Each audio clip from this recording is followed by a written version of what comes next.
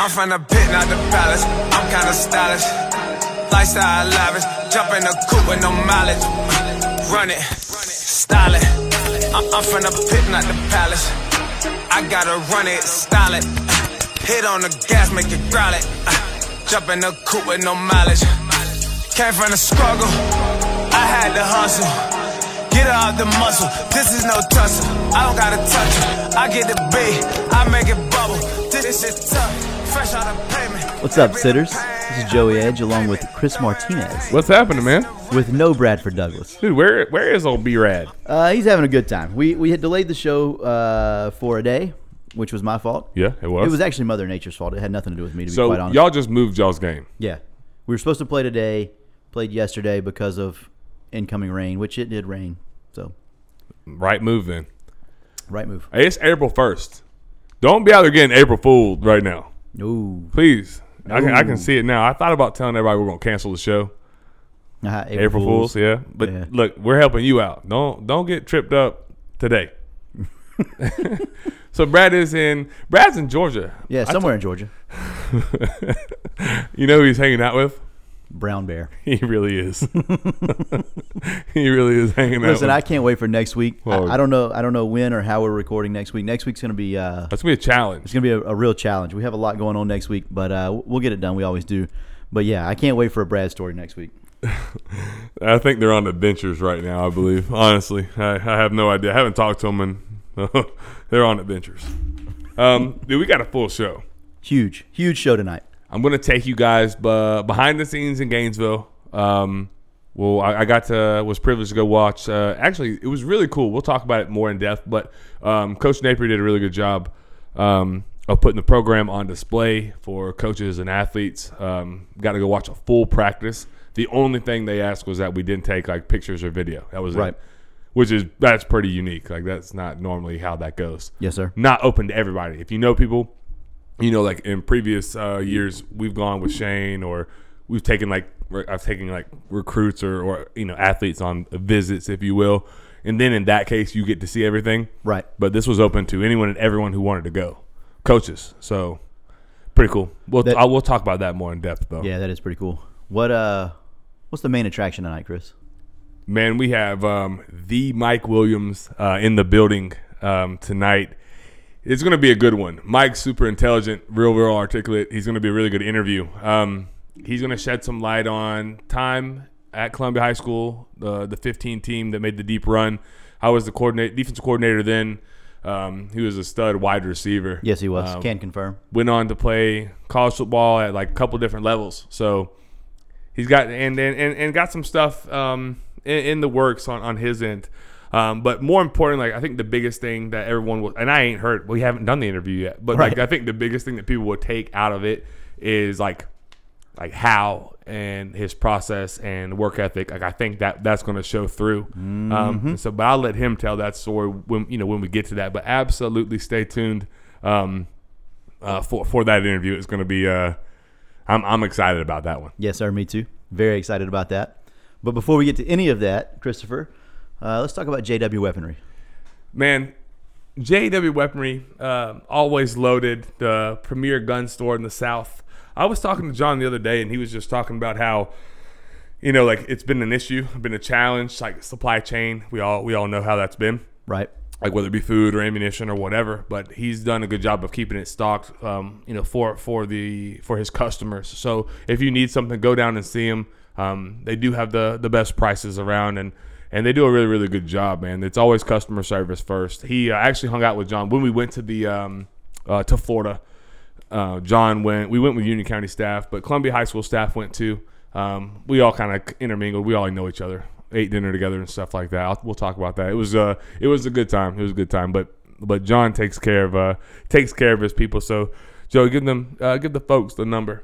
Yes, sir. The number is 386-243-8587. Ask for John specifically. He loves talking on the phone. He definitely doesn't have anything better to do, so make sure you call him and ask for John specifically. Yeah, do that. Ditto. Cosign. I won't give his cell phone away. Again. But what I will ask you to do is make sure you're subscribed to the show, whatever platform you listen to. Do that. That's huge. give us a follow on any social media, whether it be Instagram, Twitter, or Facebook. Please do that. It helps drive the show, and it helps you stay informed as to like when the next episode drops. Like, for example, prime example this week, we're always going to get one out. It's just going to be when. So typically we've been pretty good about when, but things are a little different these days. But if you're subscribed, you're going to get that notification. You'll get all that stuff, information as soon as we get it. You would have known about this interview first too. So yes, sir. Do that. Christopher. Yeah, man. You went to Gainesville this week. I did. I guess it was last week if you're listening. Yeah, technically, I guess it was last week. Yeah, so kind of how I'll outline it, and then I'll let you ask me some questions. But absolutely. Basically, it was very, very coach friendly, and they had like a clinic afterwards. So it was cool. You were able to go watch practice, check it out from like start to finish. So from pre-practice to everything, like we got to watch it all. Like I said, the only thing that they asked was that you do not, have your phone out recording or filming anything like that, which is standard. Like that's very, very much so normal. But getting to watch an entire practice usually isn't a common thing. And like I said, unless you know somebody or right. you're taking a kid on a visit. But yeah, man, it was very, very well done, extremely organized. The clinic from start to finish was very, very first class, very impressive. It was bad weather, so they had everybody in the indoor, but I mean, it was smooth. Coaches were doing their job, kids, athletes, players were practicing, and we were like right there on top of them watching everything. It was pretty cool. I mean, I'm a Seminole fan, but I'm a football fan first, so. To get to watch like that caliber of football, that level of football at that speed was impressive. I like the organization. When you say the word organized, that makes me feel good about the situation, because I know at times the last regime was not quite as organized as maybe they needed to be, and I think that ended up being one of the downfalls, to be quite honest. Yeah, I think that's what Coach Napier. This is like my second time now, actually, getting to hear him speak. I went to a separate clinic where he spoke. He was the keynote speaker there, and he hangs his hat on that, like being organized, making sure there's like. Cause I will tell you, like the Twitter jokes about they have like an army as a staff. Oh, they have an army as a staff. It's unbelievable. Like it's hard to explain. But when you have, and so here's the thing I want people to understand is when you have all those coaches, yes, that's good. But you also have to understand that all those pieces have to be moving. All of those pieces have to be moving like in unison together, working like with a level of understanding. Like they all understand their job, their role. And one practice, right? But it appeared as if they did. And I'll get to it. But the Carolina Panthers coach, Matt Rule, was there. And he spoke afterwards about kind of like his takeaways of what he saw from practice. And I got to give it to him. He was pretty candid, and I'll tell you exactly what he said a little bit later on once we get to that. But he had similar thoughts as well after watching the practice. So it was cool. It was a cool experience. I don't normally get wowed very much anymore, like watching football, but there was a few moments where I was like, okay, that's different. Like that's impressive. I was just about to ask, what impressed you, like coaching wise? Was there anything that stood out? Was there one thing that you were like, okay, this is something I like, didn't like, anything like that? All right, so I'm gonna be honest with you, and we'll talk. I'll get Mike's opinion on it a little bit later on. I'm gonna be honest. We're watching, and these guys, these coaches, obviously they're very, very good at what they do. I'm not trying to take anything from them, but here's what I'm going to tell you: there wasn't a word that I heard that I haven't heard before, as far as like technique and fundamentals. Right. Okay. And I'm not talking about like linebackers. I'm talking about I've heard our receiver coaches and people speak similar things, and then I'm looking at what they get to coach. I mean, there's some freaks. Like Gervon Dexter is a monster. Like, I don't know how – you don't have to coach that kid. I mean, I know he is coached and they do coach him. Right. But, like, that guy knows how to play football. Yeah. He's a first-rounder for a reason. Like, you're getting to coach those type of tools. They're going to make you look good.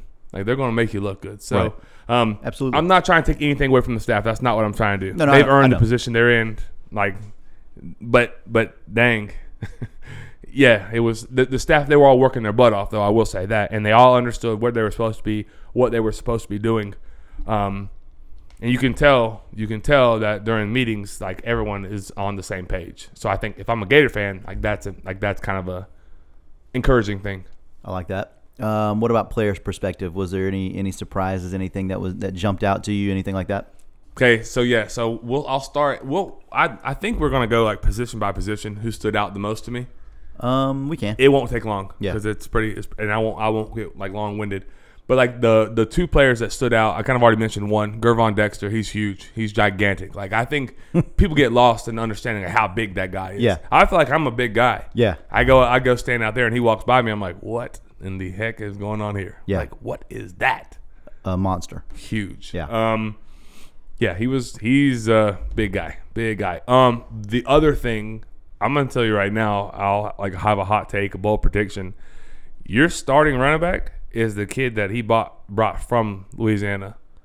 There's no doubt. He may not be week 1, but he will finish the season as a starter. I don't care about Bowman. I don't care about Lingard. I don't care about any of them other guys. That kid's your starter, and his name is slipping me right now. Johnson. Last name is Johnson. Yeah, he is different. He had a long run, about a 40-yarder, 45-yarder. Yeah, I like him. He's big. He's big. And he runs like, I don't know how to explain it. He runs behind his pads. I like him. Let's stay with the running backs. So you mentioned Bowman. You mentioned Lingard. Was there nobody else participated in practice from the No, running Wright. back? Naquan Wright was there, but he wasn't. He didn't participate that day. Nah, he had like a non-contact. Yeah. He was hanging out, though. Out of those three, you said Johnson. You like Johnson the best. Who do you like next after that? Probably Lingard. Yeah. So Bowman is so small. I didn't realize how small he is. Yeah. He's really, really small. I know. I didn't realize how small. Now Lingard's a monster too. He's gigantic. Mm-hmm. But Lingard was. I mean, he was good. Bowman has like more burst. Right. Like his like acceleration is crazy. Mm-hmm. But Do you think they all three get carries? Yeah, I think they all three touch the ball. What if Wright is healthy and ready to go? Does he get carries too? Hard to tell. I think that room becomes crowded. I think so too. It becomes crowded. It's Anthony Richardson's show. Everyone's real high on Jack Miller. He had a just okay day. I mean, I know everyone loves him, and I think maybe Gator fans want him to be the answer. I can promise you that's not his foot. No, I've seen some. Joey's looking at me crazy, like people don't know, dude. I've seen some people wanting to act like he's having a heck of a spring, and maybe he is. I watched one practice. That's not his football team. Yeah, no kidding. But it's not even like there's nobody. There's literally nobody, not even Jack Miller, thinks that that's his football team. I promise you. No, I believe it. It's 100% very, believe it's it. very freaking clear. Yeah, it's AR-15's football team, right? It's not close. Yeah. And he's a freak. I was going to say, but he's a freak show too, so there's that. He's a problem. He's a problem. For real. If he can stay healthy, he's an issue. Can't defend that. I'll buy that story. Wide receivers. Best of the position.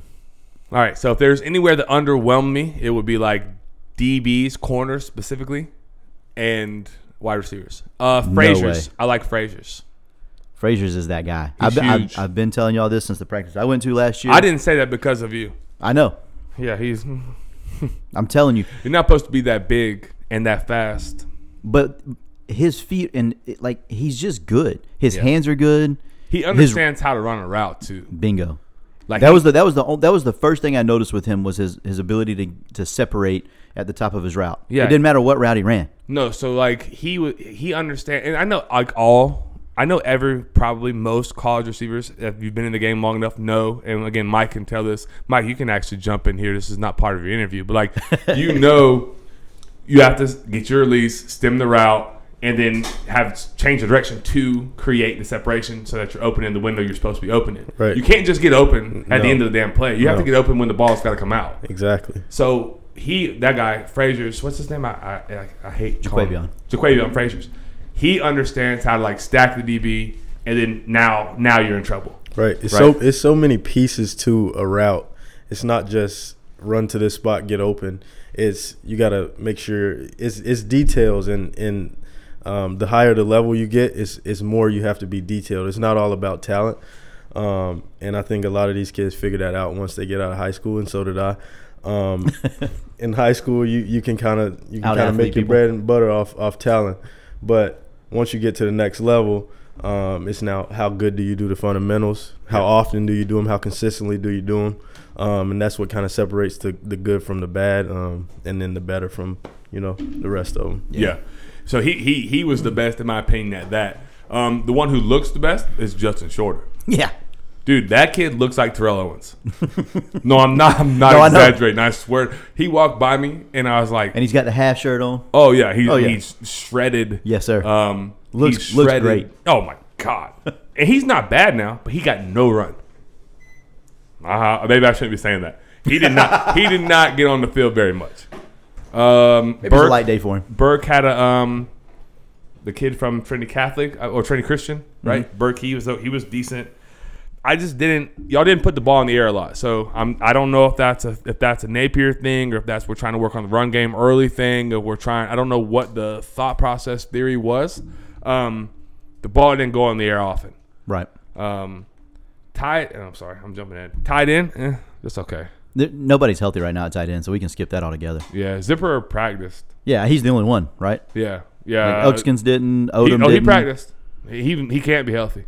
He's not. He's out for the spring now. Oh, really? Yeah, he's having surgery. He did not look good though. Yeah, no, he's out for the spring along with Odom. He's young, right? Sophomore, redshirt freshman. 2 years. He's light. He was hurt last year too. Yeah, though. he's light. Yeah, he's real skinny and long, like tall. Yeah. But he looks like he could get beat up. He's not shifty. So let me stop there. Kyle Pitts is tall and skinny. Right. Kyle Pitts is a different animal. Please, I don't want, because people are going to say to me, "Well, Kyle Pitts was tall and skinny." Okay, they're not the same person. I promise you. So stop. I don't want to get that in my mentions. Like, no, these not the same. They are not. There's not any ever like that. Right. Okay. I just want to make sure we're clear on that. I understand that he was also tall and skinny. He was different. This guy is not that. He's just skinny and can't run quite like that and move like that and catch like that. Right. Yeah. But he's not being asked to, so that's not a big deal. Yeah. Any thoughts on O-line? Yeah, they looked okay. I mean, they didn't look bad. Okay. Braun, the kid from Live Oak, had some good reps. Tarquin, I don't know. They're big as hell. Yeah. That's one thing Matt Rule said. He goes, I haven't seen very many offensive lines this big. Yeah. They're big. They moved. We'll talk about it, but like they had some success on the ground too. Like they ran. If I'm a Gator fan, like if I was a Gator fan, I watched that practice. The one thing I would be concerned with, if I was going to be concerned, would be the defense getting gashed and in the run game. Like right. the run. But we'll talk a little bit about some of that in a minute as well. Yeah. The run fits were bad. Okay. Like the 45-yard run, like that sounds good, right? Because you got a running back run for 45 yards, right? But it's against your defense. That's not good. Yeah. You know what I mean? So people were out of position. We'll get to that. Best D line. Like the starters or the best D linemen? Just give me the best D lineman outside of Dexter. Not including Dexter. This is going to be weird. Justice Poole, is that his name? Boone. I don't know where I got Poole from. Justice Boone, number 91. Gator fans. How many years ago was it when I told you about a lot. 7? No, not that long. Well, it was he was a freshman. Zuniga was. Yeah. Played 3 years, been out of the league for 2. Maybe 5-6 years. Yeah. I went to a practice Shane was able to get. Yeah, it had to be about that long because Brock was in high school.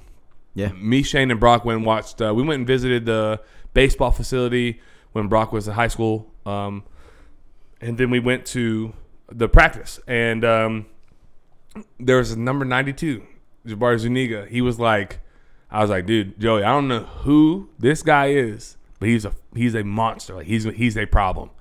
And sure enough, when him and Grenard, like those guys were a problem. Mm-hmm. It didn't take anyone could have saw that. It wasn't like my eye for talent is so great. No, it didn't take a rocket scientist to see that.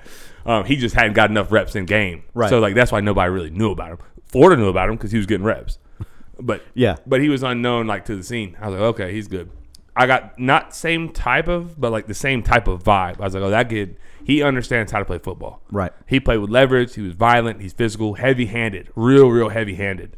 He's going to be pretty good. I look for him to, like, if people are talking about Perryman and Brenton Cox and there's other, there's a slew of them there. I like 91. He had, to me, one of the better days. Could just be one day, but he looked good. We got 2 more position groups. I guess 3. corners and safeties. Dude, so real quick, Watson, the big huge guy. Desmond Watson. Oh my God, he's like 400 something pounds. Yeah, He is huge, but I'll be honest, he got moved a little bit. Like he eats up space, but he didn't really do a good enough job at that, in my opinion. right. Me personally, I'd rather have a disruptive guy in there. I don't know how to say this without being.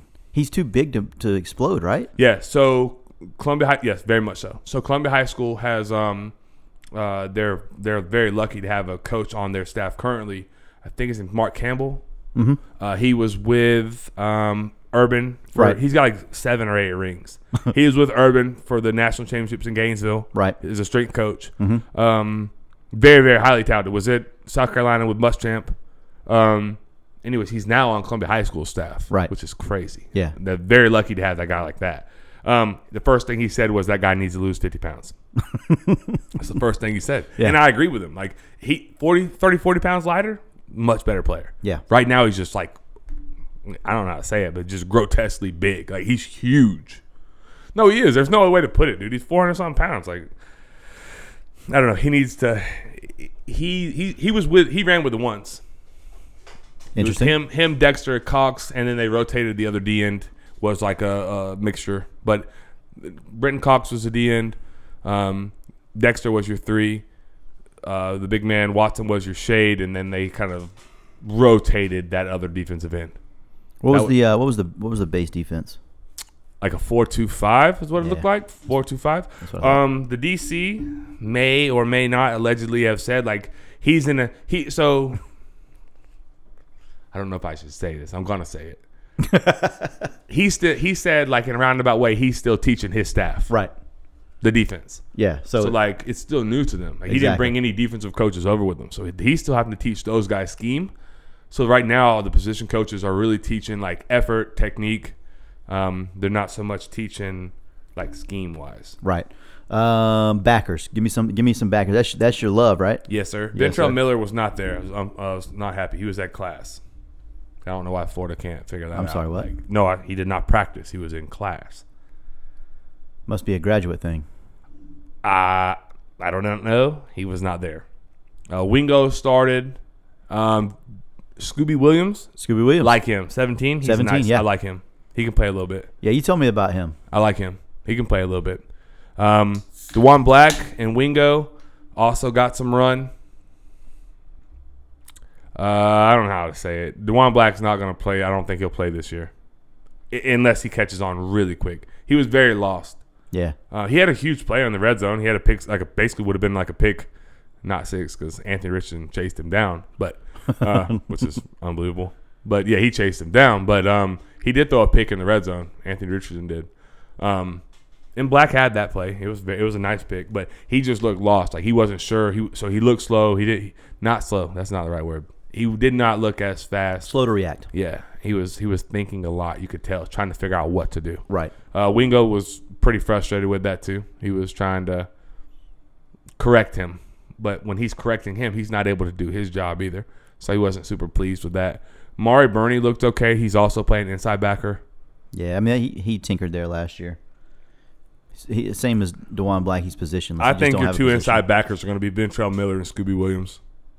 And you're good. I like if those two. If you're a Gator fan, you're good with that. Yeah. If I'm a coach, I'm very happy with that. If I'm a Gator fan, I'm very happy with that. Okay. Scooby has to learn, but he's young. He'll All be all right. He can find the football. He's got a nose for the ball. Yes, sir. It's a cliche thing, but it's real. Yeah, I like that. That's a good thing. Yep. Chief Borders a D end. He's a linebacker. He's playing D end. Too small. Playing out of position. I really like Chief coming out of high school. He's a cool kid. He was nice. He was like hyping up his teammates. But they have him out of position, in my opinion. They know better than me, but he's out of position.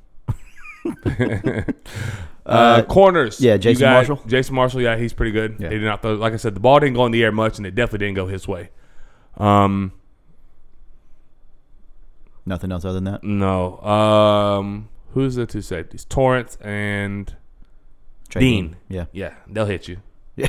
They will hit you, and they will tell you about it too. I told you, Dean hit everything that moved last year. He did in practice too. I thought like typically like how college practices go, and like again, Mike can shed some light on this later. Like there's not like a whole lot of like full speed contact like on the back end for sure. Right. Like you're not getting to decleat receivers and stuff like that. Like you're getting kicked out of practice for stuff like that. Yeah. Oh, not Trey Dean. He was. I'm telling you. And he didn't care. Like they were very. I loved it. Me personally, I loved it. I'm like, hell yeah. I mean, like hitting him and telling him about it. Mike, how many times you get hit in practice, full speed? At the beginning or the end of practice? At the beginning, it was live. It was live at 5. We get into it. Yeah. Toward the end, you kind of calm it down. Let's get more to the details and things like that. So yeah. So this was at the end, but it was like team though. It was like scrimmage, like good versus good for the most part. Oh yeah, they were teeing off. Oh yeah. I'm telling you, Dean last year hit quarterbacks. Like Torrance had the best. It didn't day. matter. He's the leader. He's very much so the alpha of that group. He's the alpha of the defense. Yeah, for sure. I Yeah. would say so. They're the most vocal for sure. Like He even would- when the twos were out there, they're the ones that were they were very much so still engaged, Yeah, which I thought is a good sign. That's how he was like that last year. He like early in the season when we went to the practice that we went to, me and Shane. Yeah. He was definitely, you could tell he was the vocal leader. Like he knew where he was supposed to be, but he also knew where everybody else was supposed to be. Yeah, it was the same thing. Yeah. He was talking like pre-snap. He's good. He was talking pre-snap, making sure everybody's on the same page. Like, if we get motion here, this is what we're going to. Like that type of that level of communication. Yeah. Which is good to see. Yeah, I like that. Yeah. No, I yeah, like he's the leader. So what's your overall synopsis of practice? I don't know how they. Well, that's not true. I went with a bunch of like Gator fans, basically. Yeah. And they were like mixed feelings. Like Okay. they thought like, okay, they felt good about the organization level, and some like spots on the as a whole, but they were also like kind of discouraged a little bit about like the overall.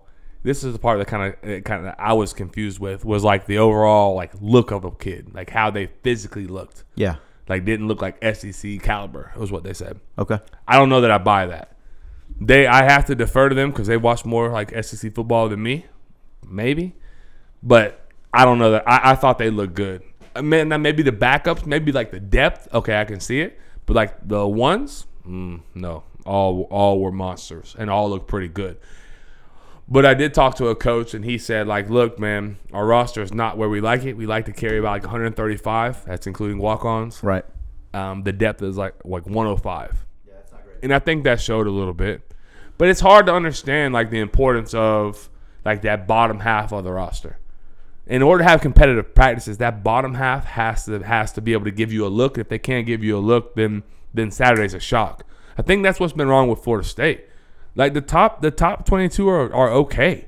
And they're not world beaters now. Don't get me wrong. Right. But like the next 30 or 40, like players 25 through 50, they don't give that top half a look.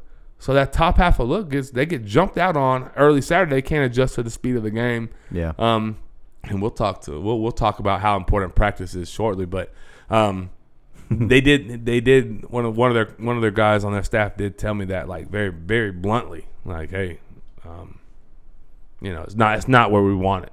Yeah. Which is also very early in the tenure too. And that's what he said. I think he was trying to temper expectations. Yeah, and that's Smart. probably a good idea. Last thing, you mentioned earlier about Matt Rule being there. First of all, what was him being there like, and then what did he say afterwards that kind of sparked you a little bit? The more that I'm around football, like any level, the more I realize like kind of coaches and players are like similar, like not all the same, but the same. We're all kind of like wired the same. He's just a regular old guy. Like he was hanging out with the coaches, and he didn't act like holier than thou, even though he's an NFL coach and had great success at all his stops. But his message to the team at the end was, he's like, look, I don't know much about this football, SEC football, Florida football. He goes, so I did a little research, and Florida was very bad at penalties at the last year. Mm-hmm. He's like, look, man, I'm cool with fire. I'm cool with emotion. I'm cool with all that. But, like, if you get in, like, a little bit of a skirmish and you hear a whistle, then you stop. And there's a couple times where, like, there was a little skirmish, push, shove, carried over to the next play. He goes, that's undisciplined. You need to fix that. He goes, and then as a team, like, you need to hold your teammates accountable if they're not fixing that.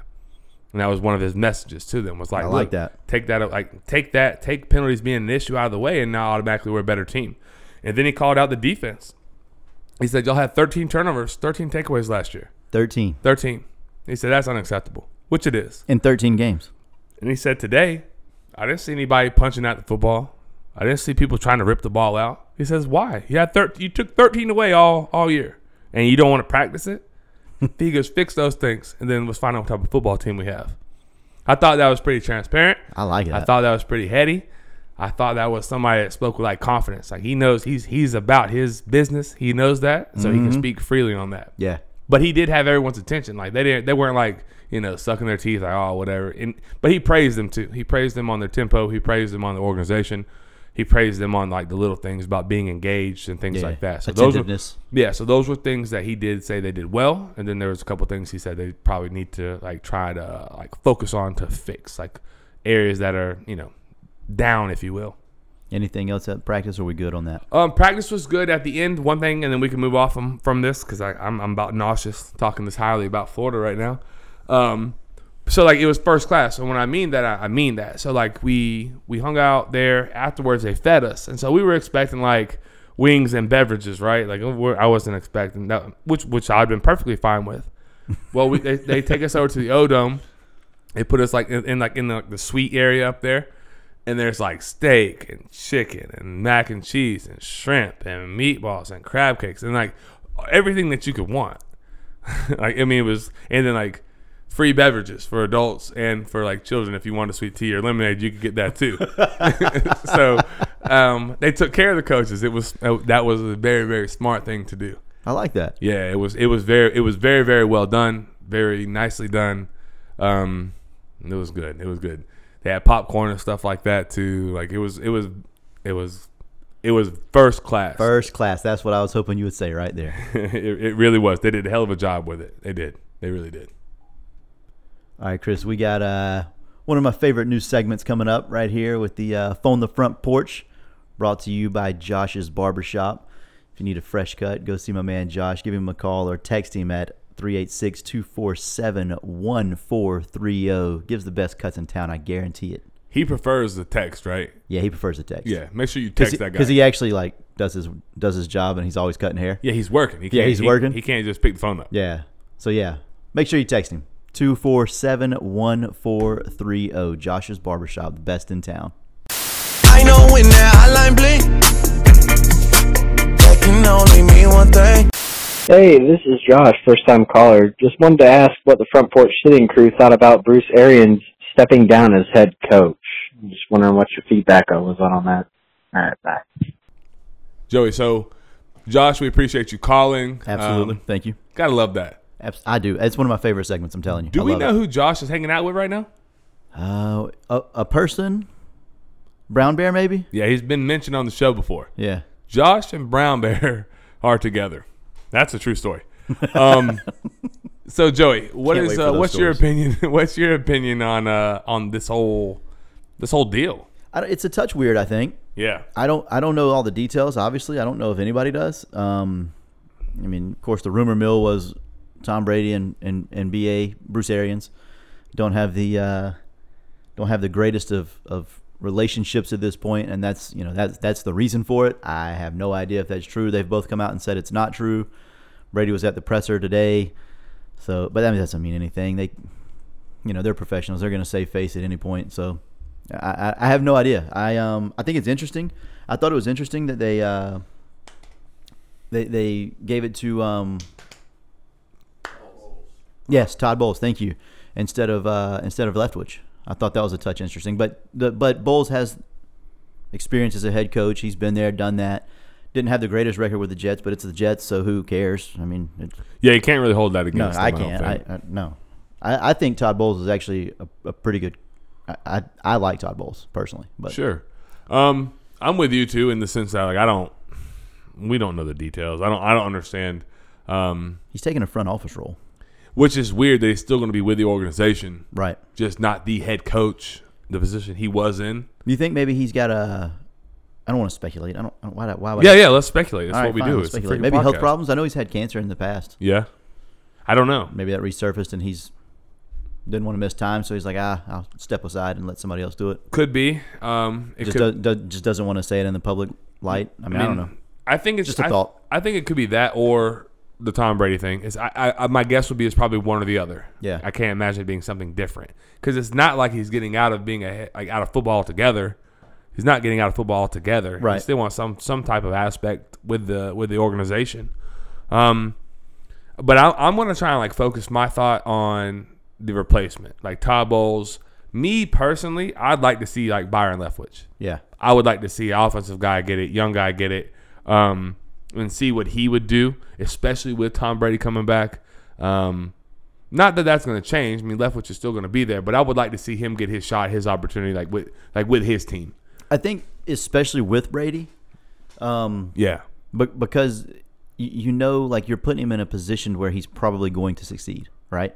Yeah, exactly. And that's kind of my thought process. Yeah. Start his career with wins, with success, with give him a little momentum, pedigree, right? Kind of jumpstart his career, right? Because he's been with Bruce for a long time. Yeah, he's waited, he's bided his time. He really has. I agree. So I'm with you on this, actually, Mike. You kind of have a unique perspective, because I see videos sometimes you work out with John Franklin III, right? Mm-hmm, mm-hmm. What's your opinion on this whole transition the Bucs are going through? Honestly, I'm kind of torn because I don't know if I want to think that it's health problems because they kind of said that it wasn't health problems, which kind of makes me think that it might be. Right. And they'll you know what I'm saying? Sense. They'll kind of reveal that later on. But also, like you guys said, the relationship between him and Tom may not be the best, and I know Tom probably looks for Leftwich more than Arians when he was the head coach. So I'm kind of torn. I don't know which way to go, but I think it might be more toward the relationship between Brady and Bruce. So that's kind of where I'm at with it. Yeah, I think it's got to be one. I'm with you both. I think it's got to be one of the two. I would think, like you said, it's tough to speculate, especially on health. Right. But it's very odd timing. Extremely Tom odd. Brady goes, everything's good. Tom Brady comes out of retirement. Now, we're looking for a role transition. Yeah, a week later, to front office. Yeah, maybe I'm not good anymore. Do you think, and then we'll move on, do you think there's a chance that Tom Brady's – we can't imagine him playing a ton more years, right? 1 to 2. Do you think – right? That's one thing I've learned. That is true. Okay, so let me rephrase the question. If he only plays 1 or 2 more years, say he hangs it up after 2 years maximum, does Bruce Arians, if it is not health, and it's the relationship thing, does he try to come back and be the head coach of the Bucs? I don't think so. That'll be hard. I'm with Mike only because he's not. He's I was going to say he's not young, but he's old. And if they do have success, how do you fire the coach that's having success? You don't. Yeah. Yeah, you don't. I think he may go to a jumpstart team or something like that with a young quarterback and try to mold them his way or whatever. But I still don't think that either. I think he's done. I think by taking the step back that he's taken, I think he's kind of removing himself from coaching again. Yeah, Mm-hmm. I think so too.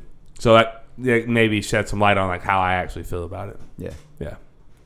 All right. So this is what you've been waiting for. We're going to go ahead and start the interview with Mike now. We'll kind of outline just the trajectory of his career, starting in high school and then on into the recruiting side of it, and then the different stops in college and how he persevered. But Joey, I'll let you kind of take over, from here to start this thing off right.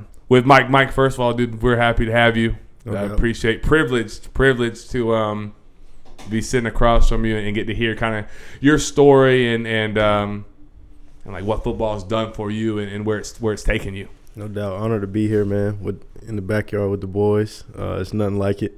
I never thought I'd get to the day where I can call Coach Martinez Chris, Hey, we didn't sign off on that now. We're on a first name basis I don't know nowadays. if I okayed that. We're all grown up.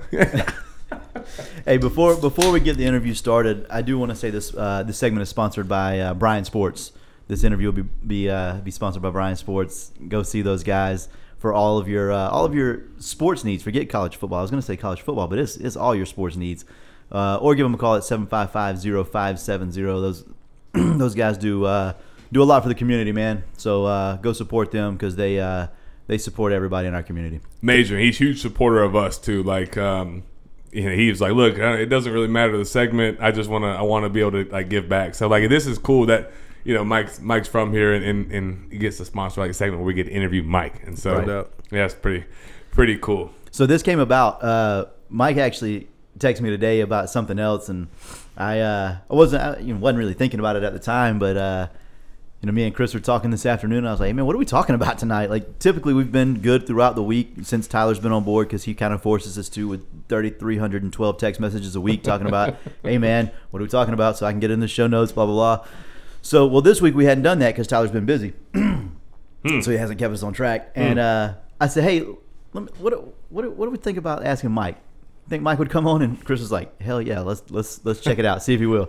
So I sent him a text, and he's like, absolutely, I'd love to. And man, we're really grateful to have you here. I guess let's start in high school.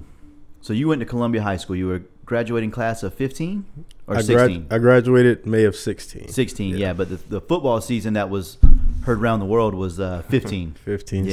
16. Yep, that's the one. Yeah, that was most fun season of football I've ever watched in my entire life at any level.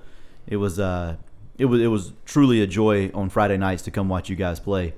Tell me a little bit about just your high school career in general. Like, were you a varsity guy early, or is that a progression? No doubt. And I'll kind of backtrack. I wanted to hit on Brian Sports again. Funny thing is, Brian was my coach in Little League. Yeah. His son Jordan was our quarterback on the Bears. I'm not sure who we were sponsored by then, but doesn't matter. We were City League Bears. So I want to give a quick shout out, Coach Brian. It's always awesome. Love this way, man. Hope to see you soon. But to hit on your point, from the jump, I was supposed to be a varsity guy, and me and my buddy who was supposed to be on the night, you guys know Roger. We were kind of competing for a cornerback spot. I was actually playing defense when I first came to high school. And then my first summer, coming from 8th grade to 9th, we were doing a drill, and I was buzzing my feet. I broke my ankle. So I was out my full freshman year. I came back the last JV game to kind of get my feet wet. Mm-hmm. And then I moved up to varsity, but didn't really see playing time because I was, coming off injury. So kind of fast forward to 10th grade, my sophomore year, I made the switch back to offense. I wanted to try receiver. I wasn't the best at it, of course, because I played running back all through middle school and Little League and things like that. So I needed that pill in my hands, But making the switch, it was tough at first because I didn't really know the details of being a wide receiver. And in high school, I was just kind of going off talent until I got to that special magical year we were talking about earlier, and we'll hit on that later, like you guys said. But 10th grade year, it wasn't magical. It was kind of getting my feet wet more because I only played that one game the year before.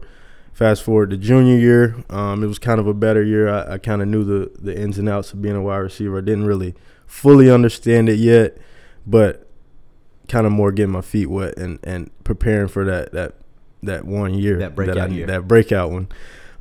So let's get to the magical part. Yes, sir. Once we get to the end, let me ask you. Yeah, when did it change? I know the answer to this. And we'll get into like the weeds of that, like your senior year. Right. That was my first year. So your senior year was my first year as the DC. Yep. I had been the linebacker coach the previous year. Coach Dotson was the DC.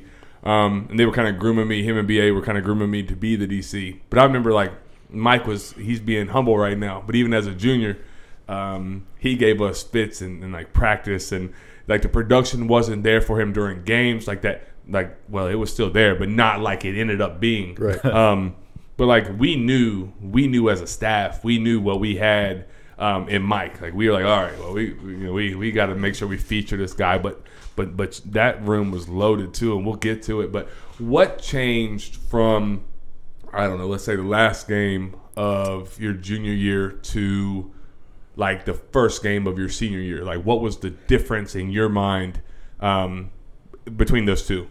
I think it was a mindset. I think after we lost in whatever round we lost in my junior year, I think it was kind of a decision that we made as a collective unit. You know, we didn't want to feel that feeling of a early playoff exit again. We wanted to make a legitimate run. We wanted to make our stamp, make our mark, kind of leave our mark. So I think after that last junior year game when we were kind of disappointed in our performance or how far we went, I think it was kind of decision as a collective unit. Yep. We wanted to build that camaraderie. We wanted to build that brotherhood and continue it on, and we wanted to see how far we could take that thing. I agree. I think like the biggest thing that stood out for me was, like, and you said it off air earlier, was that summer. Mm-hmm. It's hard to kind of hard to put into words like the amount of work that like a true, and I'm sure it's still maybe similar now, but I know for sure like back when BA was the head coach and the staff we were all there, it was a grind from like 8 in the morning, better be on time, to like 1. And then after 1, when we got done doing like speed work in stadiums, then it was like, we're going to now go 7-on-7 for an hour. So it was like 8 to 2 every single day. Yeah. But the unique thing about his group, Joey, was it wasn't just him. It wasn't just the receivers. It wasn't just the coaches. It was like the whole unit, like every one of those kids did not want to experience that feeling again of having an early exit. And they understood, like that was the biggest thing, is they bought in and they understood what it was going to take to do what we did. And again, we didn't get like our ultimate goal, but that's a pretty unique thing, a magical thing to make the run we made. But they bought in, they understood what was expected, and they trusted us as a staff to like just, it was tough. I know it was tough. It was tough as a coach. I'm not doing it. But like it was tough, the stuff that we asked them to do. But there was not hardly, I can't remember like any moment where there was ever any pushback from the team. Mm-hmm. Yeah. So a couple of things. I remember the spring game, which would have ended up being your junior year, but going into your senior year, obviously, y'all played Duval Charter. That's the one. Yep. And it was like the scoreboard was like fireworks. Like it was amazing. Like, and that's when I realized you and Latrell and what was the third one? Dallin. Like I'm like, this trio is the fastest I've ever seen in high school. Mm-hmm. Like on one field, I've never seen anything like it. And then of course, fast forward a little bit to your actual senior year when, it was like every game, it was a different highlight. It was truly impressive to watch as a fan. And I've said this for since it happened, but that year, like I enjoyed going to the football field on Friday nights. Like I do now because my son plays. But if he didn't play, like I love football. Like Chris said earlier, like I'm a football guy. Like I love it, and I'm gonna go no matter what because I enjoy it. Mm-hmm. But I looked forward to it. Like Fridays, I'd wake up and I'm like, oh, it's game day for them Tigers, boy. It's gonna be fun tonight. Me too. It was like a Saturday. It really was, literally. And so yeah, just everything about it. But like Chris said, like you could see the progression. So like your junior year, you could see that there was talent on the field, but you weren't really sure what it was going to do. Mm-hmm. And then that spring game, it was like, okay, they're super fast, but this is also Duval Charter. We'll see how it goes. And then I think the breakout game was probably Bowles that year when y'all went over there and just beat the brakes off those dudes. And it was that's still my favorite game I think I've ever coached. That was like the coming out party for you guys. Yeah. So I think for them, and I won't speak for you, Mike, but it was like the work. Like it was like you understood. Like the saying now is like you understood the assignment. Like the assignment was to work your ass off now and get paid for it later. Exactly. But y'all bought into that. Mm-hmm. I mean, like I think that's the biggest thing is that. And I hate to be like the old guys. Oh, the kids these days, but like everybody wants that success right now. Yep. It's like instant gratification. Like we want to like everything we do, like social media. How many likes can we get? How many retweets? How many impressions can we do? But what work went in behind the scenes? I think that's the one thing, and maybe you can speak on that a little bit because you have a better perspective, like of y'all's group. Because as a coaching staff, we saw it, but you were immersed. You were in the locker room. Like, what was different about that for you guys than other teams that you've been on? I think when you have a group of 95 or however many we had on the team that all have their eyes on the same thing and all want and have hunger for the same goal, I think it makes it a lot easier. It's a thing of beauty. I've never been around anything like that other than that 15-16 team. And I think that's what made our team. That's really what I guess I can say we never panicked. Like we get down or whatever the case may be, any adversity, we knew that I got my brother to the left, I got my brother behind me. I know for a fact whoever is on that field with me, them other 10, they're willing to do whatever it takes to get this W. And I think when you have a group of guys that have that hunger and don't even know that they may play at the next level, but whoever it is that does, get to move on, they're gonna be just as happy as they would if it was them. And I think that's what the difference was with that team than any other team that I've played on. It was something of beauty, and I would go do it 120 other times. I'm ready to go play a game right now. Yeah. You said a lot right there. Like, I think it all goes back to like the work, like in the level of commitment, because like what we asked y'all to do was uncommon. Mm-hmm. Like what we asked y'all to do was uncommon. Give your summer away. You don't sleep in the summer. That was not an option. Nope. No, we didn't allow that. But like now, like we get like as a coach, I'll just be transparent, and you coach them too. And Joey, you coach, and so like you can speak on it. Like there's some they may not be like real hard pushback, but there's some like, oh my God, we gotta get up. There was none of that. Mm-mm. Like, he was, like, hungry to get there. Like, players were beating coaches. But it's like the work that went in that time, it paid off, like, when it needed to pay off. Like you said, like, we didn't panic. You looked to your left, to your right. You knew the guy had their back. And so, like, as a coach, and this is maybe transparent to you, I knew that BA worked his ass off game planning. I knew that y'all were going to figure it out on offense. Yep. It never didn't click. But if there was ever, like, where it was slow, I was like, I just got to give him a drive. I just got to – and that's what we told our defense. Just give them the ball back. Mm-hmm. If we give them the ball back, they're going to go put it in the damn end zone. Yep. And we knew that. I think what I used to always say and something that like stick out is like you can only get out like what you put in. Exactly. So if you put like $2 into the piggy bank, better not reach in there for $5. Right. It's not going to be there. Exactly. But if you work your butt off in the off season and you load that piggy bank up and you load it, when you need it, you can go get it because it's still there. And I think the thing with to hit on your point with guys that may complain or don't want to give it everything they got, I think the thing with us that year was we had no fear of failure.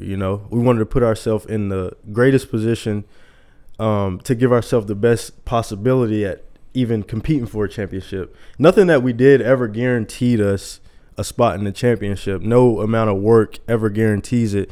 But what you can do as an individual is, and as a collective unit, you can do everything in your power and work as hard as you can to put yourself in the best position possible.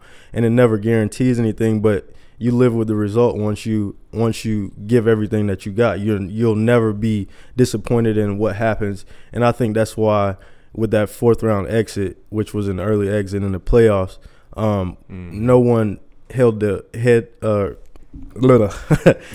held their head down. You know what I'm saying? Right. Everybody was absolutely happy with their performance throughout the year, and maybe not that specific game, but you can't put the entire year on one game. You know that we may have had an off game that game, and if we play that team again, who knows what happened. Right. And credit to them, but I think once you make a decision to give it your all and lay it all out and empty the tank each and every day, you live with the result because you know you gave it your all. So it's nothing else you can really you can control what you can control, and that's what you live with. Young man said a lot, didn't he?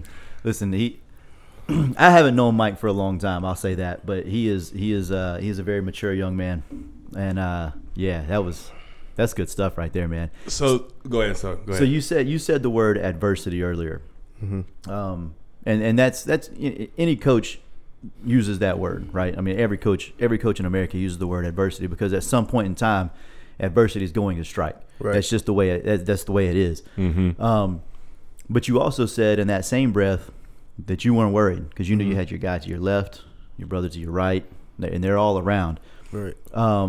And for you guys, and I wasn't there obviously, but I've heard that the practices there were insane that year. Like offense versus defense, good versus good.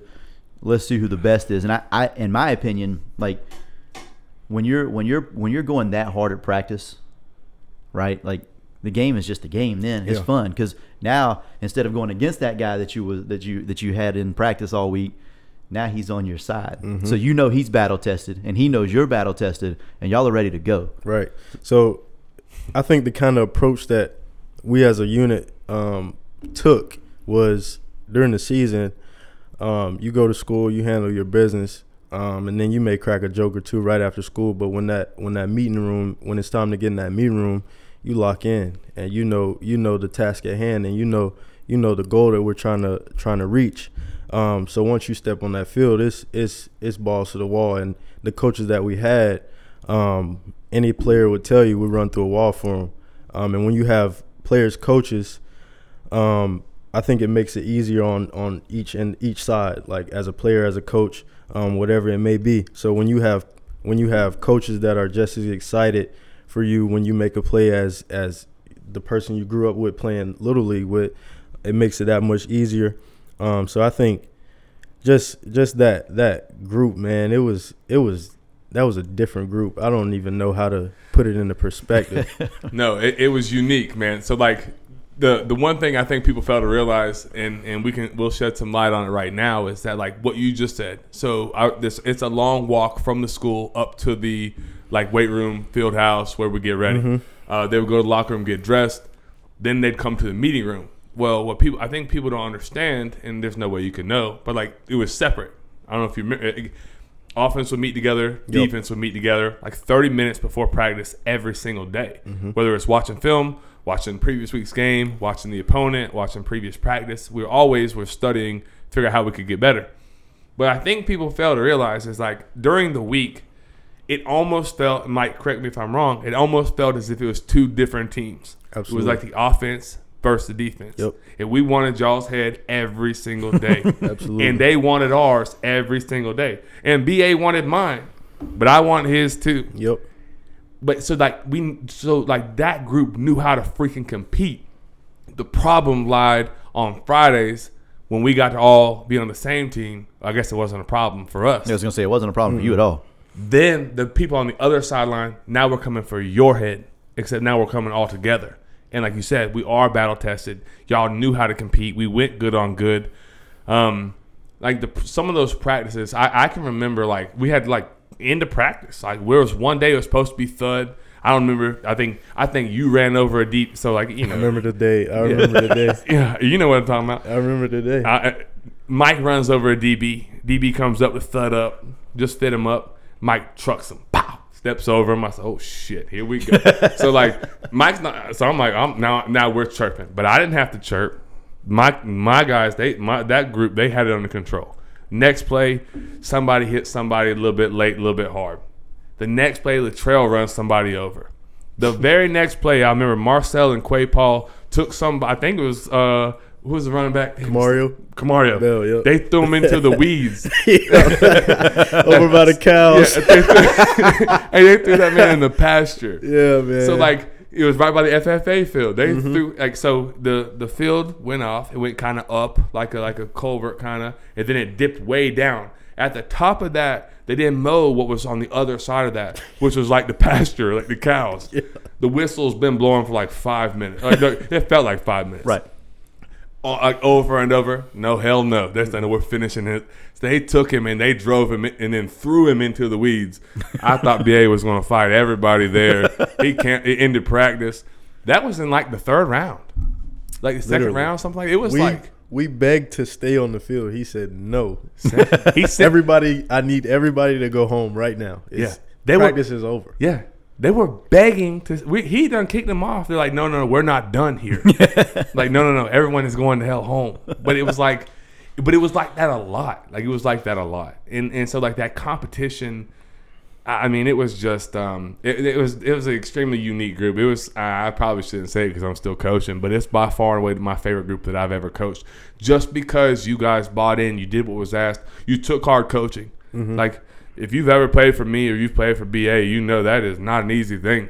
I'm gonna love you up, but damn it, I'm gonna coach you hard too. Yep. It was just that was a unique group. I met so the head coach that coached at Vieira, he Right. now coaches at Baker. Right. So I've Wow. met him. I've hung out with him a few times Wow. now. And I told him, I was like, "Hey man, I still haven't watched that game."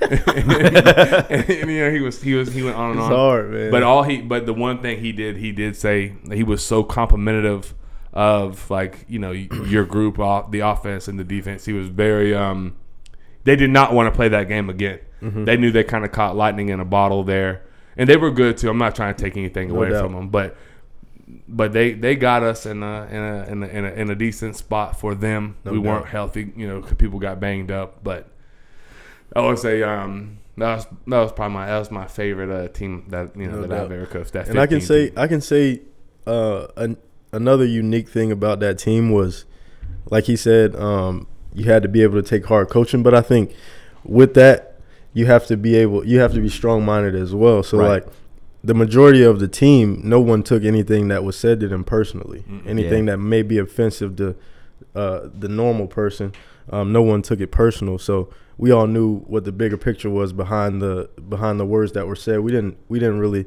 pay attention to how it was said, but like I said, the message behind what was said. No, he's spot freaking on. Like, and so Mike, here's one thing that you may not even realize, or you probably do now. You've done your coaching, but like, we didn't know. Like, every year is different, and we thought that we could coach y'all hard, but it was just one of those things. I remember sitting in the office and like, we were coaching you guys hard, but y'all were responding to it. So then BA was like, let's push him a little bit.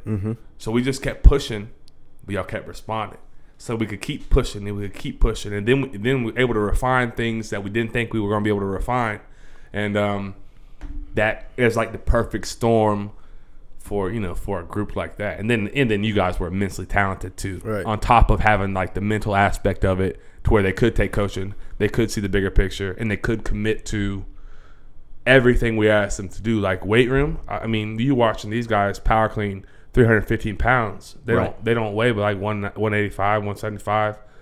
But it was a competition in the weight room too. Yeah. I mean, when Roger cleaned 315, I was like, what in the hell is going on? And then you did it behind him, and it was like to see who could do more. It was unbelievable. It was unbelievable. It was like privileged is the best way to say it. Privileged to be able to be a part of a group like that. No doubt. All right, let's go to you personally, Mike. So you were class of 16. Right. Talk to me about your recruitment a little bit and how that went down and why you ultimately chose Georgia Southern on signing day. Funny story. So out of high school, I really wasn't highly recruited. I was maybe like a 2-star at best. I've said since the day it happened, I've said that you were the most under-recruited kid I've ever seen. That was a stud. Now that's not because you're here. Right. I've told a lot of people this. So Yeah, no, that's true. Yeah, man, it was crazy, but things have their own way of working out. But to hit on your point, out of high school, like I said, I wasn't really highly recruited. I had a few mid-major offers, so D1 AA, and I won't speak on exactly who, but back then I didn't get the Georgia Southern offer until the day before or the night before Right. signing day. Yeah. So it was maybe like, I want to say like 10, 11 p.m. So I'm staying up. I got my mom up, man. I'm like, Mom, you got to stay up with me. Like, if they call me, this show is going on the road. So they call me, and I don't know exactly what time, but they called me. They're like, yeah, Mike. And they kind of slow played it at first. So I'm like, oh, it's no way I got this. So they called me. They're like, yeah, Mike, just checking in, whatever. And then they're like, so I'm going to let you speak to the head coach. He's like, what's up, Mike? I'm like, what's up, coach? How's it going? He's like, yeah, man. So we just wanted to call you to update you on things and how what our process is right now. So I'm like, yeah, coach, spit it to me. What's up? He's like, yeah, man, we like your film, man. We watched it as a staff, and then he kind of paused. And it was like an awkward moment of silence. So like, I'm like, Coach, all kinds of things are going through your head right I'm now, like, right? Coach, if you don't tell me what is going on right now, he's like, yeah, man, we want to extend you an offer. I threw my phone so hard. I'm like, he's like, Mike, are you there? I'm like, yeah, Coach, I'm here. So we concluded that call. I went to my mom's room. I'm screaming. I'm keeping her up all night because we got signing day the next day, Right. At 9 a.m. or whatever it is in the gym. So I'm like, oh my God, Mom, I just got the offer of my dreams. I'm thinking like, my career is about to take off. Yeah. So I get that offer. I signed with Georgia Southern. I stayed there for a year, and then, however you want me to keep going on the. Well, you go ahead, Chris. Yeah, no. So, like, what was your time? In just real brief, what was your time like at Georgia Southern? Because you kind of talked. We talked about it briefly here, just for a minute off air. But what was that like at Georgia Southern? To compare it to the rest of the colleges I attended, because I don't think anything will compare to that high school team that we were just talking about. Right. Mm-hmm. So to compare it to other schools that I attended, I think it was one of the most close-knit teams that I've been a part of college-wise. Those older guys, because I was a freshman, those older guys they were closer. And then that freshman group that I came in with, we became close. We were from all over the place, South Carolina, South Florida, different parts of Georgia, and everywhere else in between. We were kind of from everywhere, but that summer, that first summer that we got together, I think it kind of gelled us together. Obviously, we didn't have the season that we wanted, but I think from a brotherhood standpoint, that's where I really figured out that the college friends that you make, they'll be friends for a lifetime, just as the high school friends are. So that was a unique thing that stood out to me about that school. What kind of offense did they run at Georgia Southern? It was more of a spread option, triple Yeah. option type deal. So not ideal for a receiver, I guess. Yeah. Right.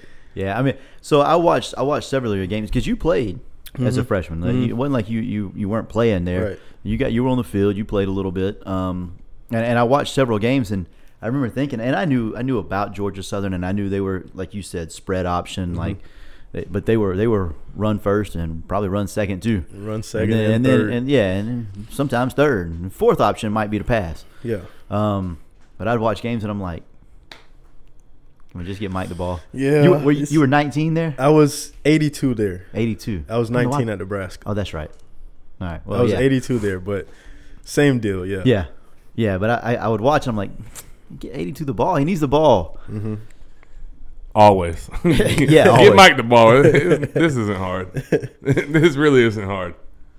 So from Georgia Southern, what was your next stop? Like what happened next for you? So I stayed there a year. Kind of wanted to see how it went. I didn't redshirt, obviously. I played in all 12 games, I believe. Mm-hmm. So at the conclusion of that season, I kind of talked it over with my family, kind of seen their thoughts. I got their thoughts. I told them that I might want to explore other options, and then I threw the JUCO thing to them. Off the bat, they weren't all the way behind it. They kind of listened. They of course listened to what I had to say about it, and credit to them, they support every decision that I make. I'll never be able to appreciate them more.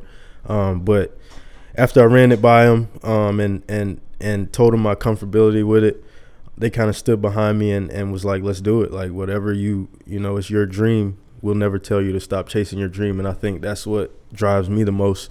So out of Georgia Southern, I transferred there.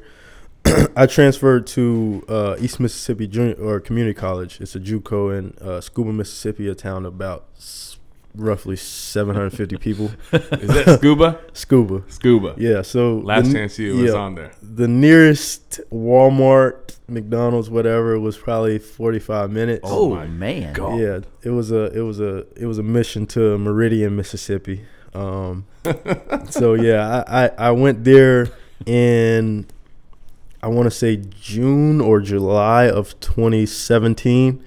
And I stayed until December. So I had a lot of credits from Georgia Southern. So I was able to graduate in December. So I was only there for 6 months, but that might have been the hardest 6 months I've ever done in my entire life. So there's three things. There are three things I want to touch on. First, you just said it. A lot of credits came from Georgia Southern. You always have been an excellent student, like 3.0, like well above a 3.0. I always remember that about Mike. Regardless, high school didn't matter.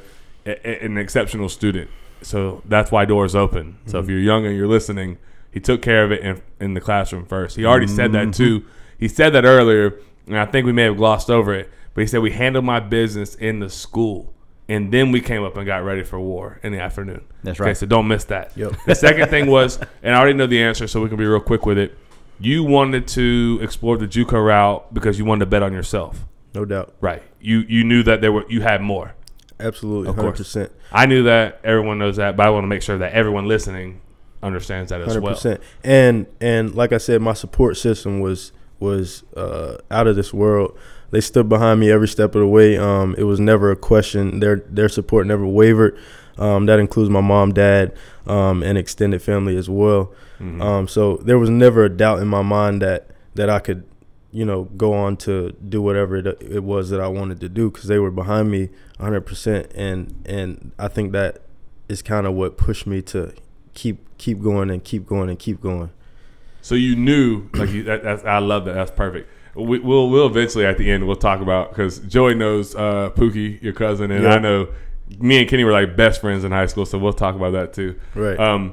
But so you went so you didn't have to spend a long time in JUCO, but you said something, and I know it to be true. I wanted to talk about it. JUCO will really test you, right? JUCO will test your love for your sport, regardless what it is. And right. Obviously, mine was football, so there was many nights that I couldn't get sleep, man. That I cried. That I just had to keep my faith in God, and that's the number one man in my life, which is what keeps me going each and every day. There was many nights, like I said, that I cried and just was asking why, like, what is my purpose for being here? Like, am I gonna move on and go somewhere bigger? Am I gonna stop playing football after this? But at the end of the day, you have to make a decision to keep your faith in God and keep trusting the process, and know that as long as you continue to put yourself in the best position as you can and control what you can do, you have to be satisfied with the results in the end. So I think that's the main thing that I took away from JUCO. That 6 months, like I said, was one of the hardest. It was probably the hardest 6 months that I've ever had to live. It was dorms that were small. It was whatever problem that you can think of.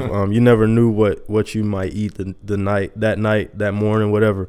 So it was it was a struggle, but it was a grind. It was a test of faith. It was a test of grit.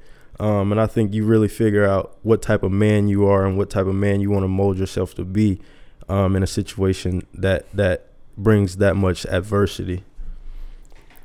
Yes, sir. That's freaking awesome, man. Yeah, God, I love it.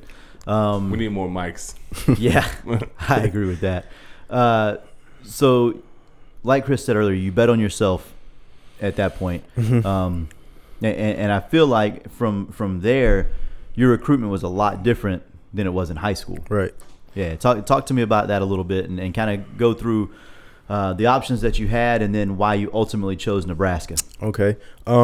So during the summer at JUCO, toward the end of the summer, I received my first offer, and this was even before the season, so it was something that was different to me because in high school, I didn't receive an offer till after the season. So right. To receive one before the season was promising already. So I received my first offer from Liberty. Liberty University is in Lynchburg, Virginia, if you guys don't know. But I received my first offer from there. I didn't receive another one until after the season. So that's kind of where that adversity set in. I think it was a test of faith again. God wanted to see, how hard I would continue to go, even though the results weren't flowing in right then when I wanted to. Right. Let me stop you right there. You had a pretty good season though, yeah? Yeah, I had 30 catches for 669 yards, 7 touchdowns. I averaged like 23 yards a catch. Yeah. But like I said, I think me not getting any offers during the season was kind of a test of faith. It wanted me to it drove me to stay humble and continue to work towards whatever it was that I wanted to get, and which was that bigger offer that I wanted. So after the season, I received another offer from Coastal Carolina, which my cousin attended, LaQuavis Paul. Quay Paul, as everybody in Lake City knows. Yeah, that's my guy. That's my guy. That's my dude right there. Yes, sir. So I went on a visit to Coastal. I enjoyed that visit, obviously. And then after that, I started talking to Texas Tech. I don't want to skip this, but I received an offer from Kent State as well. I was talking to them each and every day. I received interest from Texas Tech. I was talking to them for a good while. I sent them some film and this and that, and they were talking. It sounded promising. Then they kind of fell off until this was when I talked to them. It was right before our championship game. Our championship game was December 2nd. So I didn't talk to them again until Christmas Day. So they kind of fell off for about 3 weeks. I was off of that topic, so I didn't really think anything of that. So when Texas Tech hit me back up, it was on Christmas Day, so I'm thinking to myself, it's about to be a great Christmas. Yes, sir. Yes, obviously sir. Not a white Christmas because we're in Lake City, so we don't get any snow. But when they hit me up, it sounded promising. They were talking good things, but they kind of slow played it again, and then fast forward to January 7th, Coach Frost calls me. He extends an offer to me. He's in Atlanta at the time. He just won Coach of the Year for UCF. They completed the undefeated season, beat Auburn, this and that. He got the job at Nebraska. He calls me. He tells me, "Hey man, I need you. We got a job to get done." So I'm like, "Let's do it, Coach." He called me, offered me. I post the offer, and then the tension starts. So after that, maybe 30 minutes to an hour, I get WKU, Western Kentucky. Another one of my good boys, Roger Cray, attended that school. Definitely a stud. And he was my favorite corner I've ever coached in my yes, life. the hardest, the best corner I've ever faced to this day. No doubt. No doubt. People think that's a joke. It's not a joke. No. I've heard so many people say that. If you think That's it's the a best joke, part. I think you should line up in front of them. You'll see what I'm talking about. 100%. Yes, but over that, after that, UCLA came calling. Obviously, Texas Tech came back. Texas, Tennessee, and the funny thing about Tennessee is they called me prior to Nebraska offered me, and they offered me, but they wanted me to come in May. They didn't really have a reason why, because I had graduated already. That's weird. With my associate's degree from East Mississippi. So I had graduated. I was ready to go, ready to come in right now. So they were kind of slow playing it. And then once they saw the Nebraska offer, that's when they kind of wanted to press the gas a little bit and kind of get on the train. Right. So I have to know. We know the story, how it was written, but why? Ultimately, why did you settle on Nebraska? Nebraska seemed the most genuine. They were the first big school, first Power 5 to take a chance on me. Yes, sir. And that was my ultimate goal coming out of JUCO. Not any shade toward the other schools that offered me, WKU, Kent State, etc. No shade towards them at all. They're great schools. But that was the first big school, which was my ultimate goal. That was my first big school to offer me and take a chance on me. So I wanted to kind of keep that loyalty to them, since I had been talking to them and they had been honest with me from the jump.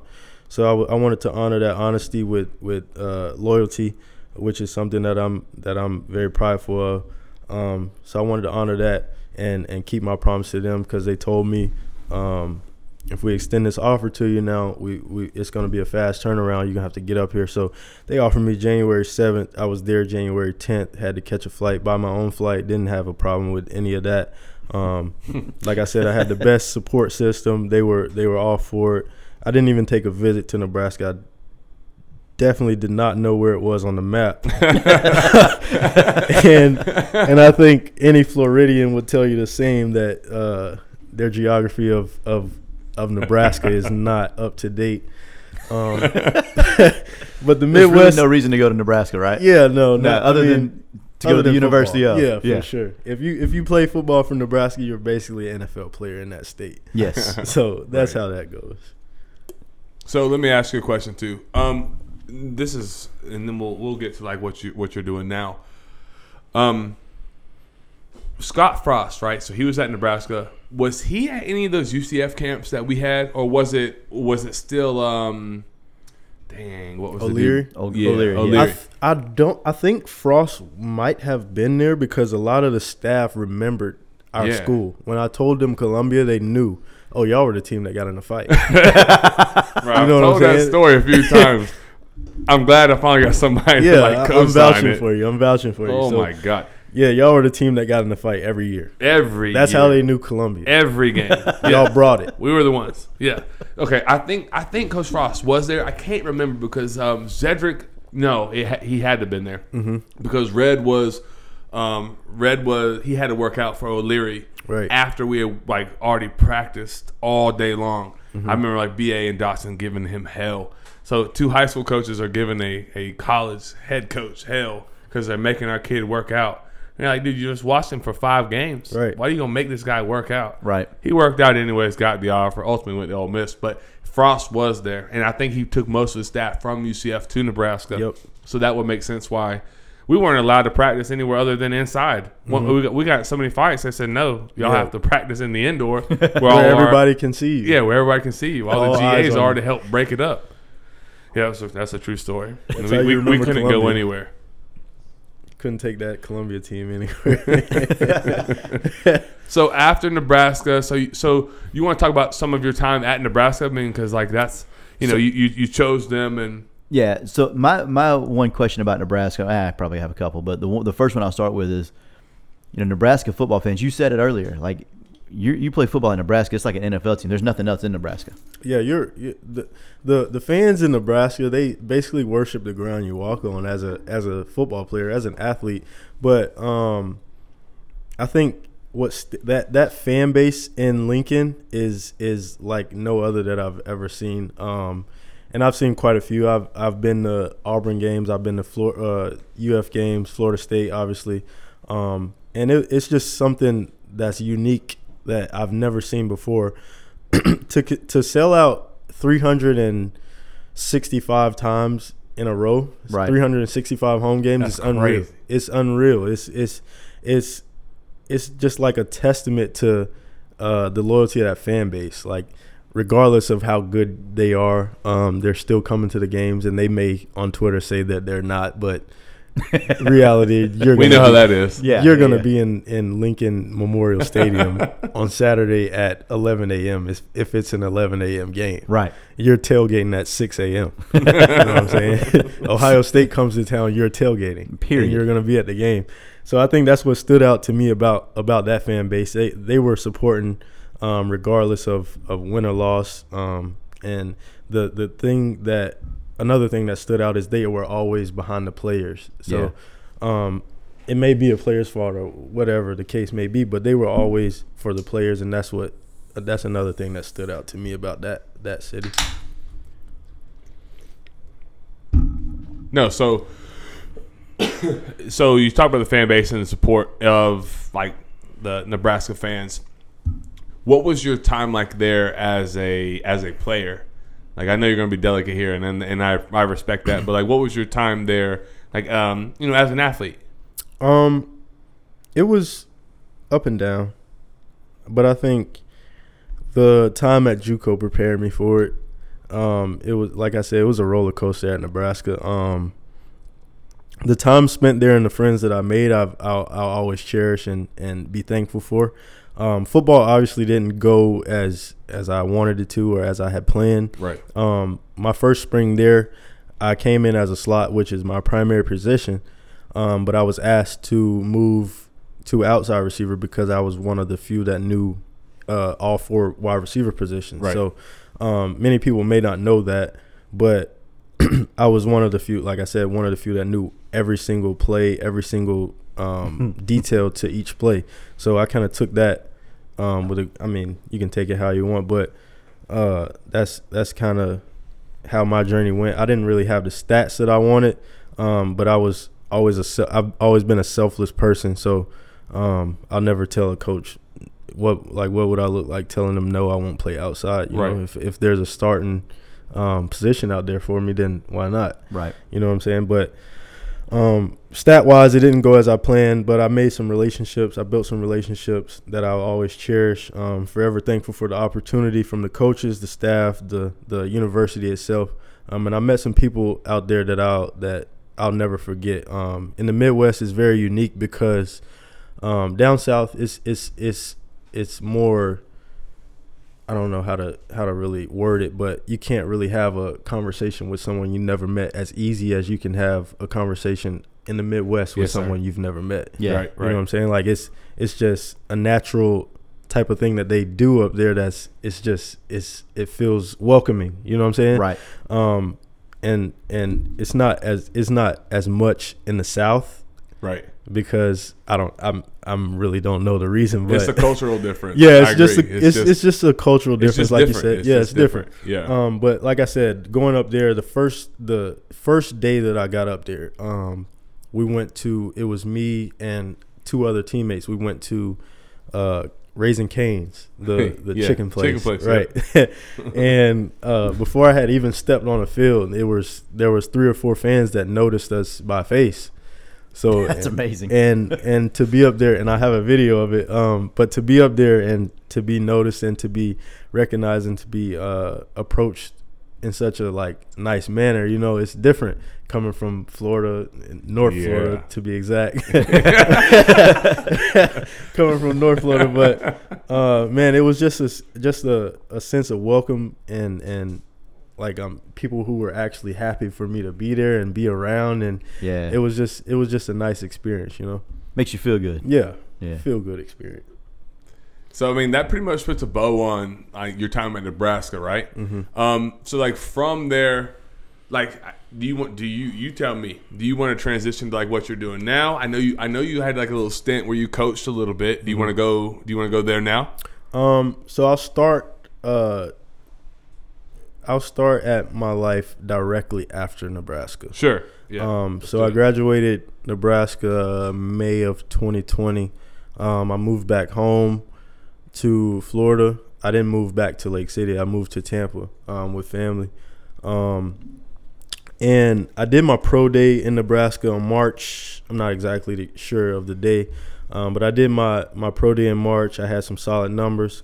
I was getting some attention. I actually had a workout set up with the Los Angeles Rams for the summertime, and 2 days before I was supposed to go out to LA, that's when COVID hit and they shut everything down. So it was kind of a tragedy, man. I was crushed. I'm not gonna lie. This was before my faith was as strong as it is today. That really kind of broke me. Yeah. And that put me in a state that I had never been in before. So it was new. It was a new form of adversity. I actually went into a state of depression, and a lot of people don't know that. I couldn't eat, I couldn't drink, I couldn't really, I really didn't have a drive to do anything. Mm-hmm. Obviously, my love for football was still there, but that was, I think I got caught up in letting football define me. Right. And that's where a lot of players get caught up and a lot of things go wrong. When you let one thing define you, or one person, or you look for, say, a person to be your only happiness. Say you're in a relationship and your significant other is your only form of happiness. If they were to leave your life, you would go into like shock almost. You don't know how to live without that person, because that's your source of happiness, and that's what football was to me. I really didn't know how to live without football. I had no idea what else I wanted to do. And that's kind of where I had to take a step back and really open myself up to God, and open my heart up to God, and let Him, kind of take over and live through me. And that's really where my faith grew stronger. Obviously, it didn't happen that year. It's not happening right now, but I still am chasing my dream, for those wondering. But that time in 2020, man, that summer all the way up until, I don't know exactly when, but I was going through it, man. it was days that I would just cry. Like I would just cry. Yeah. Like it was nothing that I wanted to do but cry and just ask why. And like, why am I not where I want to be? Like, I think the social media thing is kind of what drives younger people to feel like they need to be at the top right now. Like, Right. And 100%. and that's where people need to separate themselves from. And me, I'm not perfect at all, but me as well, to take a step away from the social media thing and know that the things that you see on social media is not reality at all. That's fake Because life, right? who's gonna post the bad things in their life? You know what I'm saying? Nobody would ever do that. No. So the celebrities that you see everybody posting, you got to know that deep down, like, everything is not all peaches and cream. So not to get off topic or anything, but No, I love it, bro. That's But, what I want. That's all I'm looking for. Genuine. yeah, like I said, man, I went through a state of depression and I didn't believe that it was real before that until I actually went through it. Right. It's actually like it's a humbling, I don't want to say experience because I guess I can say It's an experience. I've been there. Yeah, it's tough, man. But once you climb out of that hole and you Yes, sir. kind of reflect and see that, wow, I'm on the other side, it's kind of like a sense of like comfort. And you know, like you just feel like You have like a different sense of purpose, right? And then like you know who was in your corner in that moment too. So it's almost like enlightening, right? Yes. Yeah, same. I've never really shared that either, but yeah, I've been there, done that too. Yeah, it's something you have to work through it. You have to grind through it. It is extremely difficult. And what you said a mouthful when you said like there cannot be one thing, and I totally agree. There should not be. I guess it can happen. If you can't avoid it, there should not be one thing that is all of your happiness. Yes, sir. Because if it is taken away, if it is removed, then you're stuck, and then you are in like that pit, right? You have to have different avenues of like self-worth and happiness and things of those like of that nature, so that when it does get removed, you're okay. Yeah, it's okay. I'm gonna live. Yeah, we'll be all right. I'm gonna take it one day at a time, we'll and be I'm all gonna right. figure We'll it out. persevere. Yep. Yeah. So it's crazy to me that, you know, like I said, I haven't known you for very long, but you always seem like a happy-go-lucky guy. Like you always got a smile on your face, you know, that kind of stuff. But you never know what someone's really dealing with. Absolutely. You know what I mean? And especially for somebody like yourself, who you said, I mean, those people idolized you. Like you were looked up to by thousands and thousands of people. But they have no idea what you're going through on the inside. You know what I mean? And then, you know, just to see somebody like you and then for you to be able to talk about it and openly say, you know, this is where I am and you know, it grew my faith in God and that kind of stuff like that. It's so great to hear that you're able to talk about it and you're willing to talk about it. I love it, man.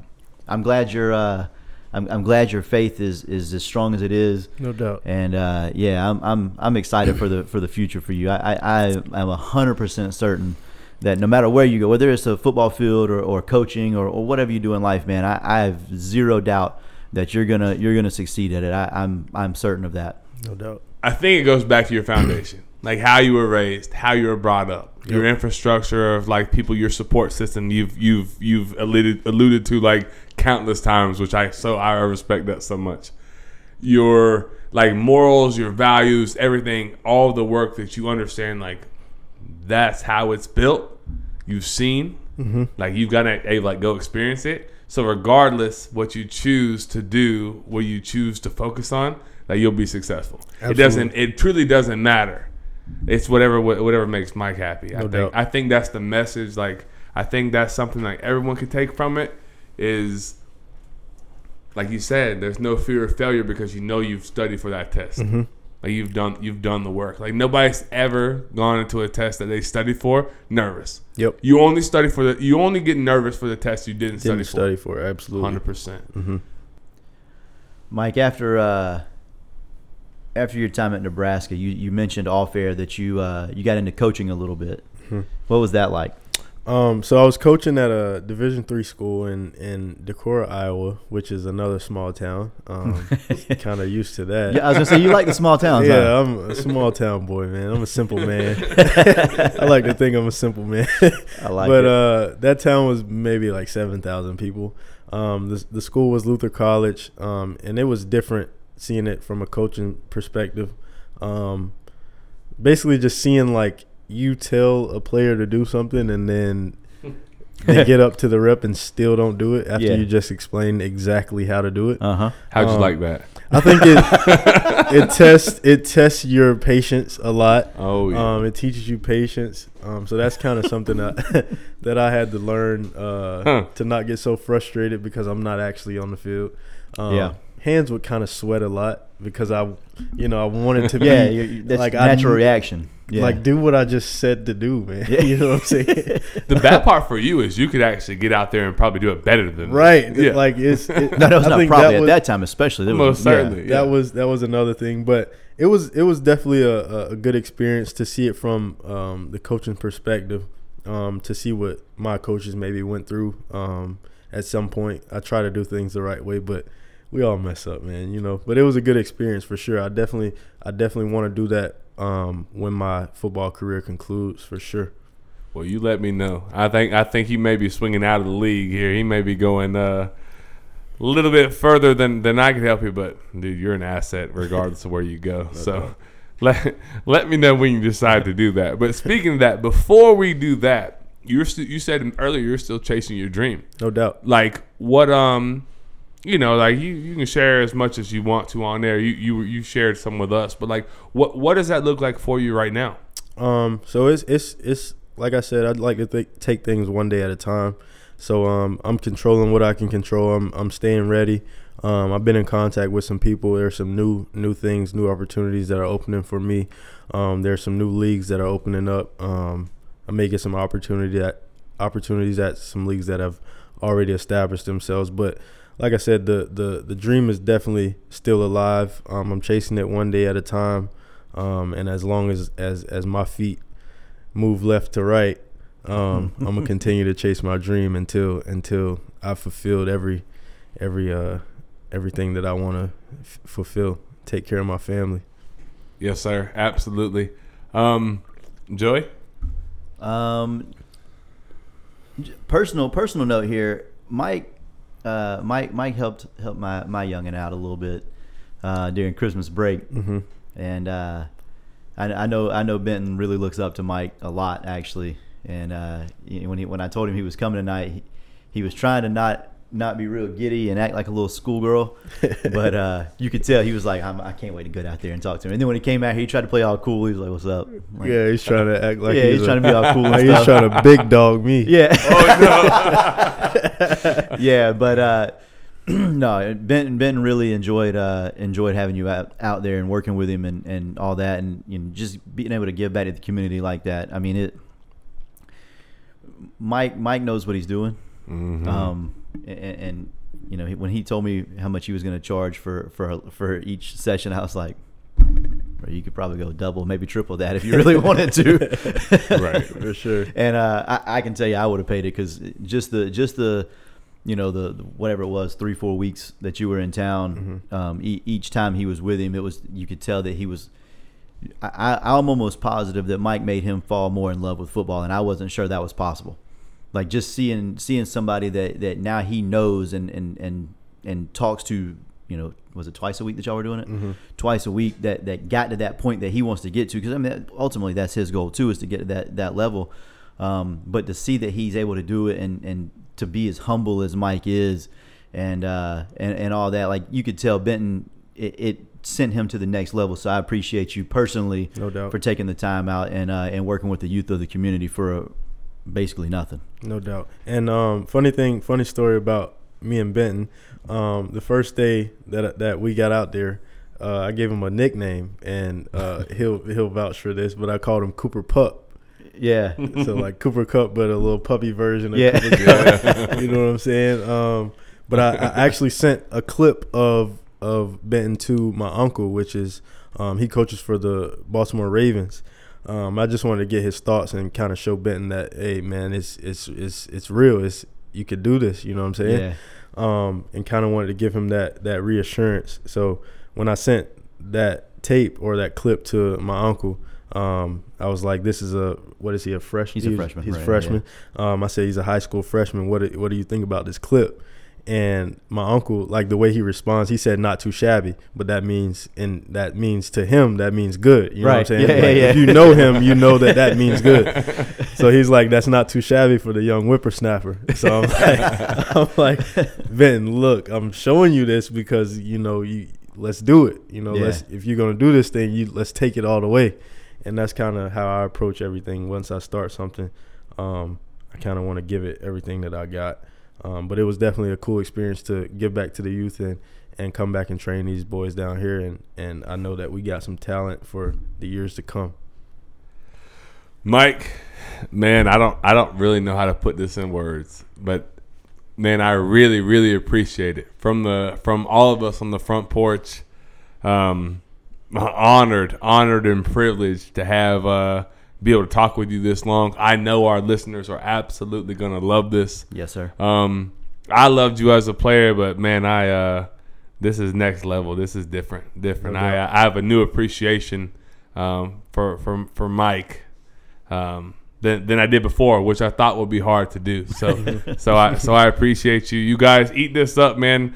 There's a lot of knowledge here, a lot of knowledge and wisdom from a young man. So, sitters, Joey, I don't know. You have to close it out because I'm kind of at a loss, honestly. Yeah, Mike, like Chris said, we appreciate you coming on, man.